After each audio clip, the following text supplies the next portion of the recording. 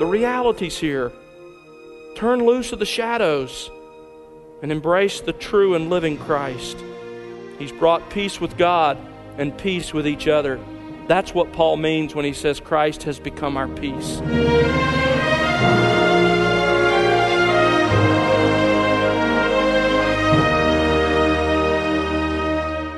Welcome to The Word Unleashed with Tom Pennington. Tom is pastor-teacher at Countryside Bible Church in Southlake, Texas. Hello again, I'm Bill Wright. Tom is continuing his current series titled He Himself is Our Peace. He has part 5 for you on today's broadcast. Well, if you're in Christ Jesus, He Himself is your peace, according to Scripture. But so far in the series, you've learned about the alienation and hostility between God and man as a result of Adam and Eve's sin.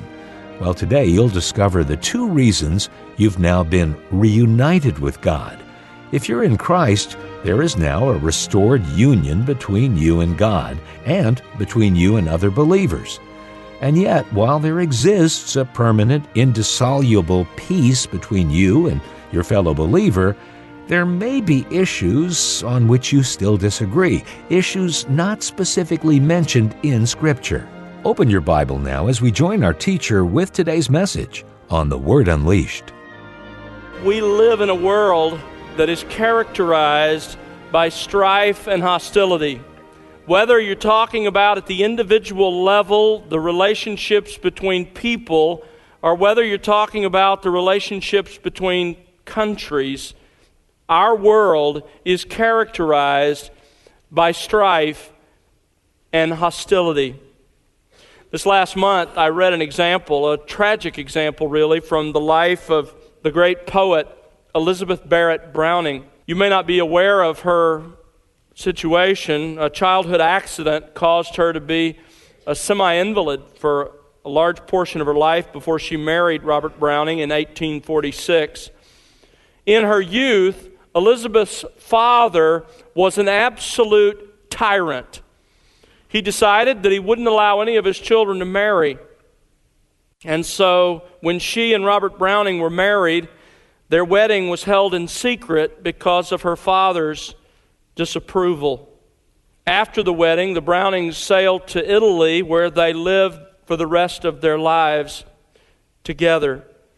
Even though her parents disowned her, however, Elizabeth still sought them out. She still tried to reach them. She never gave up on the relationship, and they tell us that almost weekly she wrote letters to them. Not once did they reply. After about a 10-year period, she received a large box in the mail, and inside that box, Elizabeth found every one of her letters. Not one of them had ever been opened. Today, those letters are among the most beautiful in classical English literature, along, of course, with the letters that were exchanged between her and her husband, Robert. If her parents had only read a few of those letters, the relationship between them might have been reconciled. It might have been restored and reestablished.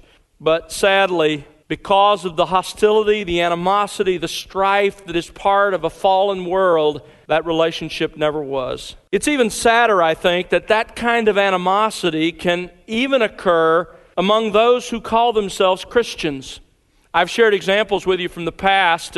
Probably my 2 favorite examples from my own personal experience.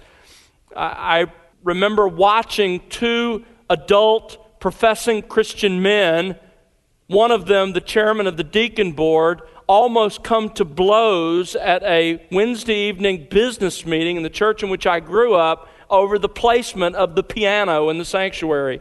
And my father-in-law knew of a church where the members argued so much about the color of the roof shingles that they ended up, the only way they could resolve it was to put one color of shingle on one side of the roof and the other color on the other side. But that's not the worst of it. Each group then sat under the side of the roof that was the color of their shingles. There are many other examples that aren't nearly so humorous. Why is there conflict and hostility in our world? If I were to ask you that question, why is there hostility and conflict between individuals as well as between countries? Why is that so pandemic in human society? What would you say? Well, obviously, the short answer is sin. But if you were to examine it a little more closely, you would find that what lies behind strife and arguing and hostility at every level is always the same sin. It is ultimately the sin of pride. Dr. Martin Lloyd-Jones puts it like this. He said, each man sets himself up as a god. He thinks he is an autonomous being and he has the right to rule. He is constantly revolving around himself. He is the center. But unfortunately, all men are doing the same thing, and that's where the trouble comes in. If I alone existed, there would be no trouble. Have you noticed that you never get into fights with other people if you're alone? It's because your pride is not in any way affected, because you can rule. But Lloyd-Jones goes on to say, but every other I is exactly the same as I am. The result is that the world is peopled by a number of gods, all asserting themselves and all demanding their rights and claiming the same things. It is inevitable, he says, that there should therefore be clashes. When your pride and my pride clash, there is strife and there is hostility. Tragically, because of human pride, hostility between people is and always will be part of life in a fallen world. Maybe even right now, as you sit in this room this morning, you find yourself in a settled state of hostility with a spouse or with a family member, with a lifelong friend, with a fellow church member, with a neighbor, with a coworker. Listen, that kind of hostility must not live in the hearts of the people who know Jesus Christ.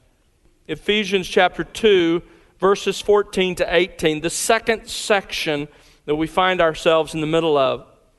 Verse 14, for he himself, that is Christ himself, is our peace, who made both groups into one and broke down the barrier of the dividing wall, by abolishing in his flesh the enmity, which is the law of commandments contained in ordinances, so that in himself he might make the two into one new man, thus establishing peace, and might reconcile them both in one body to God through the cross, by it having put to death the enmity.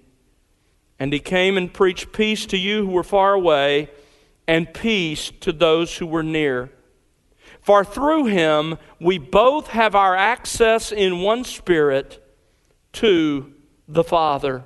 This little section is permeated by the concept of reconciliation, of peace with God and peace with each other.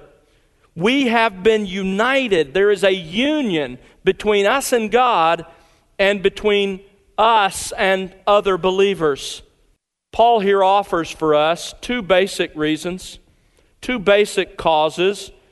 The first is the ministry of Christ in verses 14 to 16, and the second reason is the message of Christ in verses 17 and 18. Look at the first cause, or the first reason, the ministry of Christ. Verses 14 through 16 focus on what Christ has done.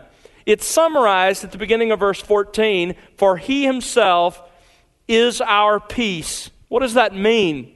Well, Paul explains it for us in three parallel Greek participles. Those Greek participles are translated in our English text as made in verse 14, broke down at the end of verse 14, and abolishing at the beginning of verse 15. Those are all three parallel expressions. These three participles explain what it means that Christ has become our peace, that he has reconciled us to God and to each other. We looked last week at the first participle. He made both groups into one, verse 14. This is the peace Christ made. He made both groups, that is Jewish Christians and Gentile Christians, into one group. The second participle is he broke down the barrier of the dividing wall. This is how Christ made the two groups into one. He broke down the barrier that separated them. The third participle comes at the beginning of verse 15. By abolishing in his flesh the enmity, which is the law of commandments contained in ordinances. Now that's a little hard for us to digest, but it's a very important expression to understand. Here he's telling us the way Jesus brought us peace with others by abolishing.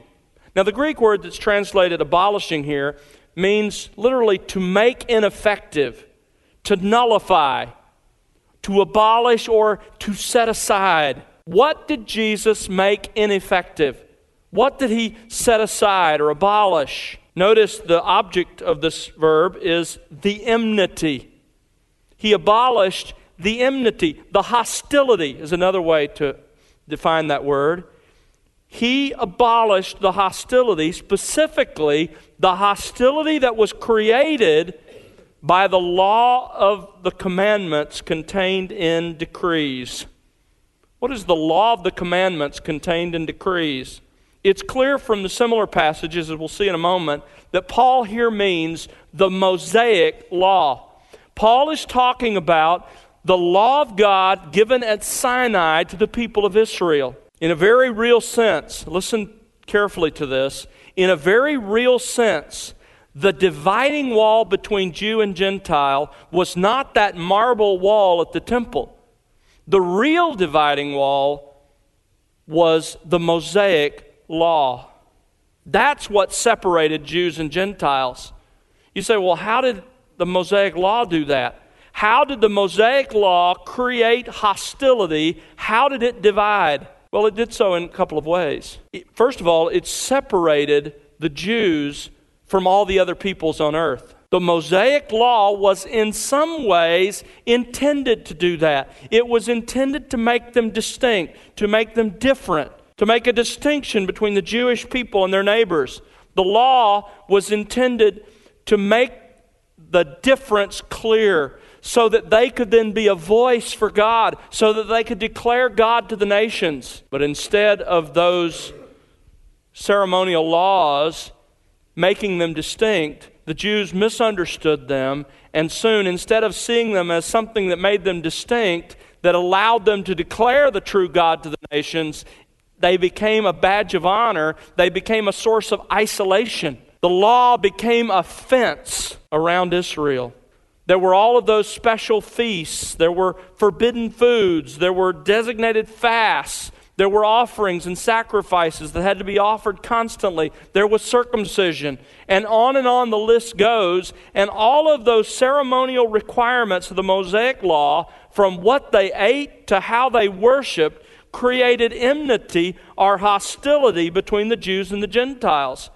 Because the Jews used them to isolate themselves and to look down on the Gentiles sensed that, experienced that, looked at the strangeness of what the Jews did, and it became a source of isolation, a source of hostility. But Paul here says, Jesus rendered null and void all of those ceremonial decrees.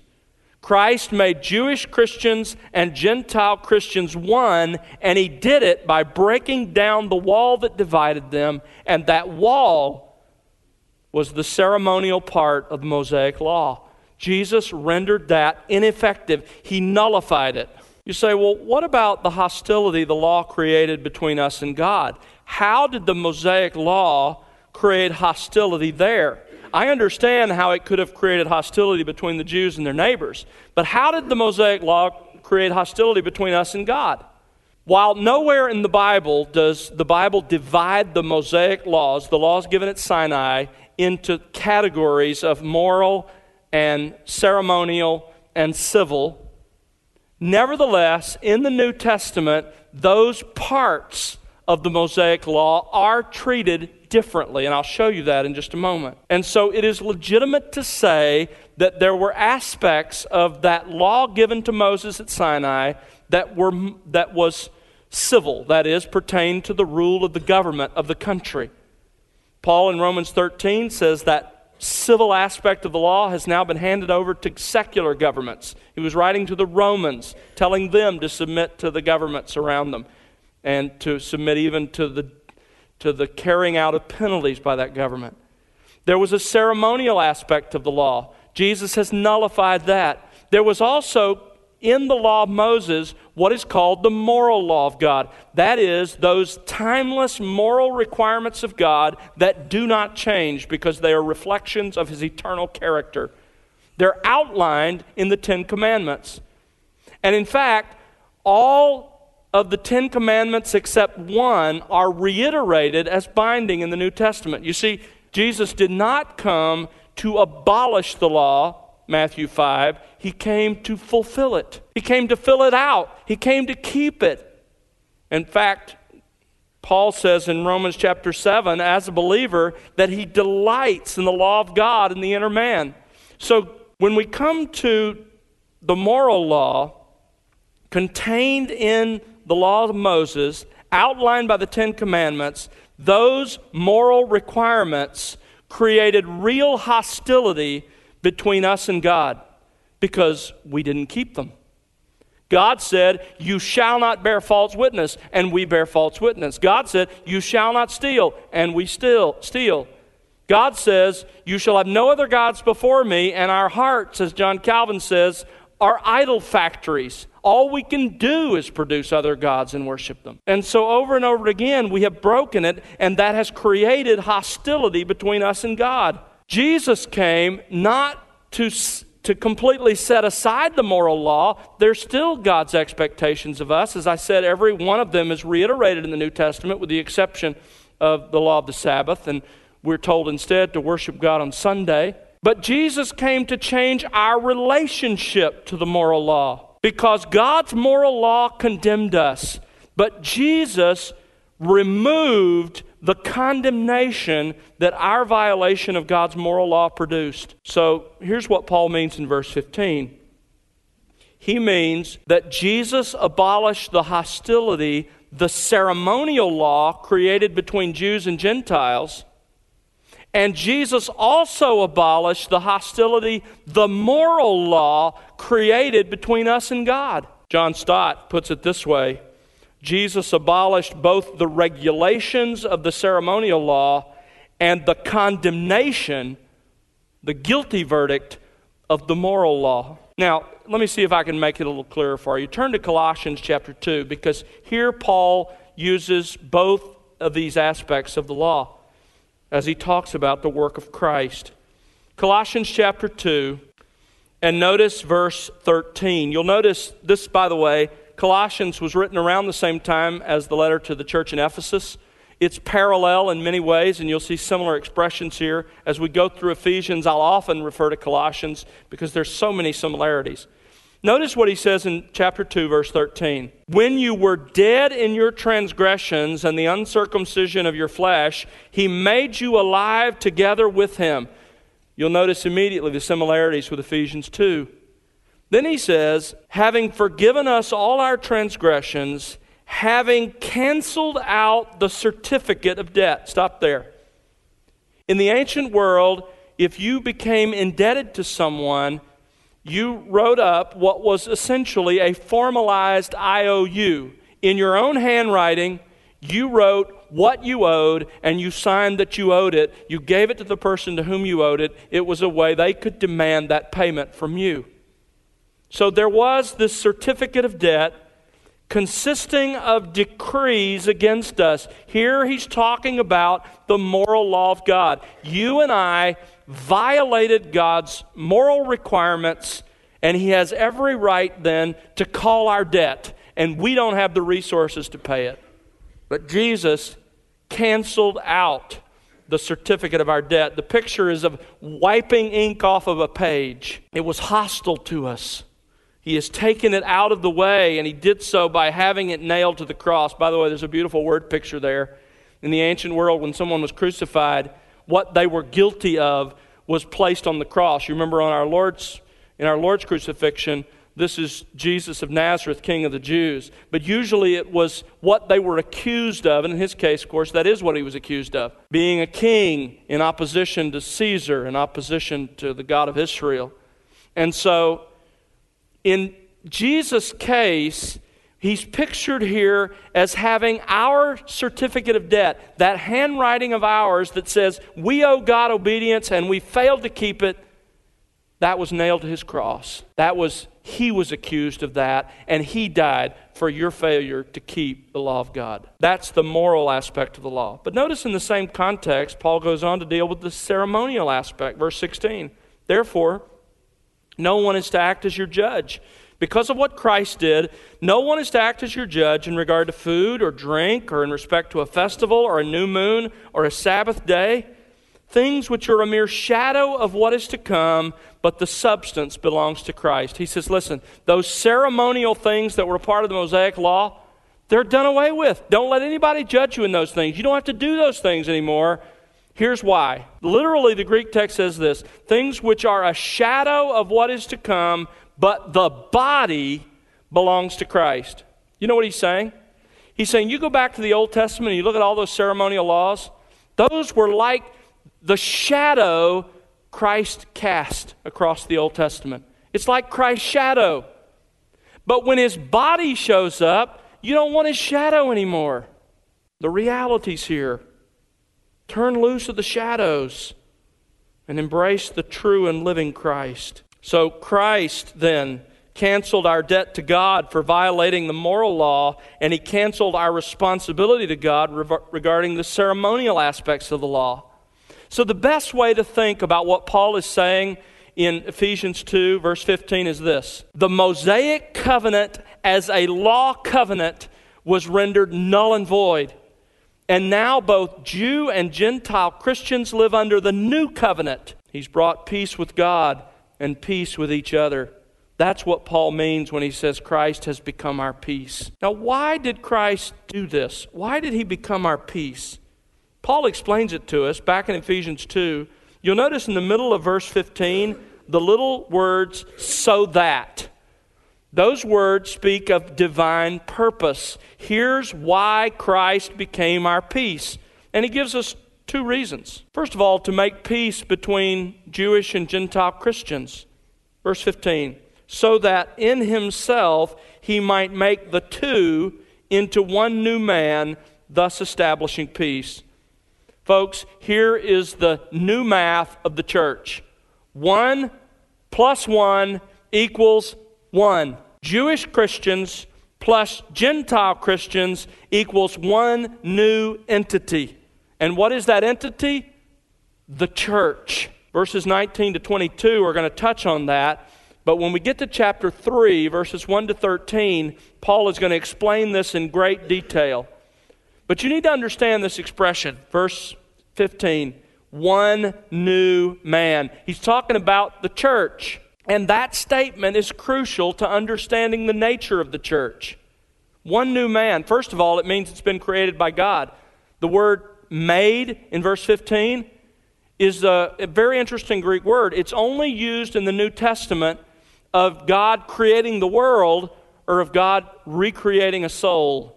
It's an act of God where something is made out of nothing. It's a creation of God, the church is. Verse 15 tells us that. He made one new man. That also means that Old Testament Israel, listen carefully, was not the church. It's a new man. It's a new entity. It means that Jews and the New Testament church are not going to be forever distinct, as some classic dispensationalists would have us believe. Because the two now merge into one entity. As Jewish Christians, or as Jews, or I should say, become Christians in today's world, they become part of the church along with Gentiles. And this new entity centers on the person of Jesus Christ Himself. Notice it says, in Himself. So, Christ then abolished our condemnation because of the moral law. He abolished the ceremonial law so that in the church He could create a new entity.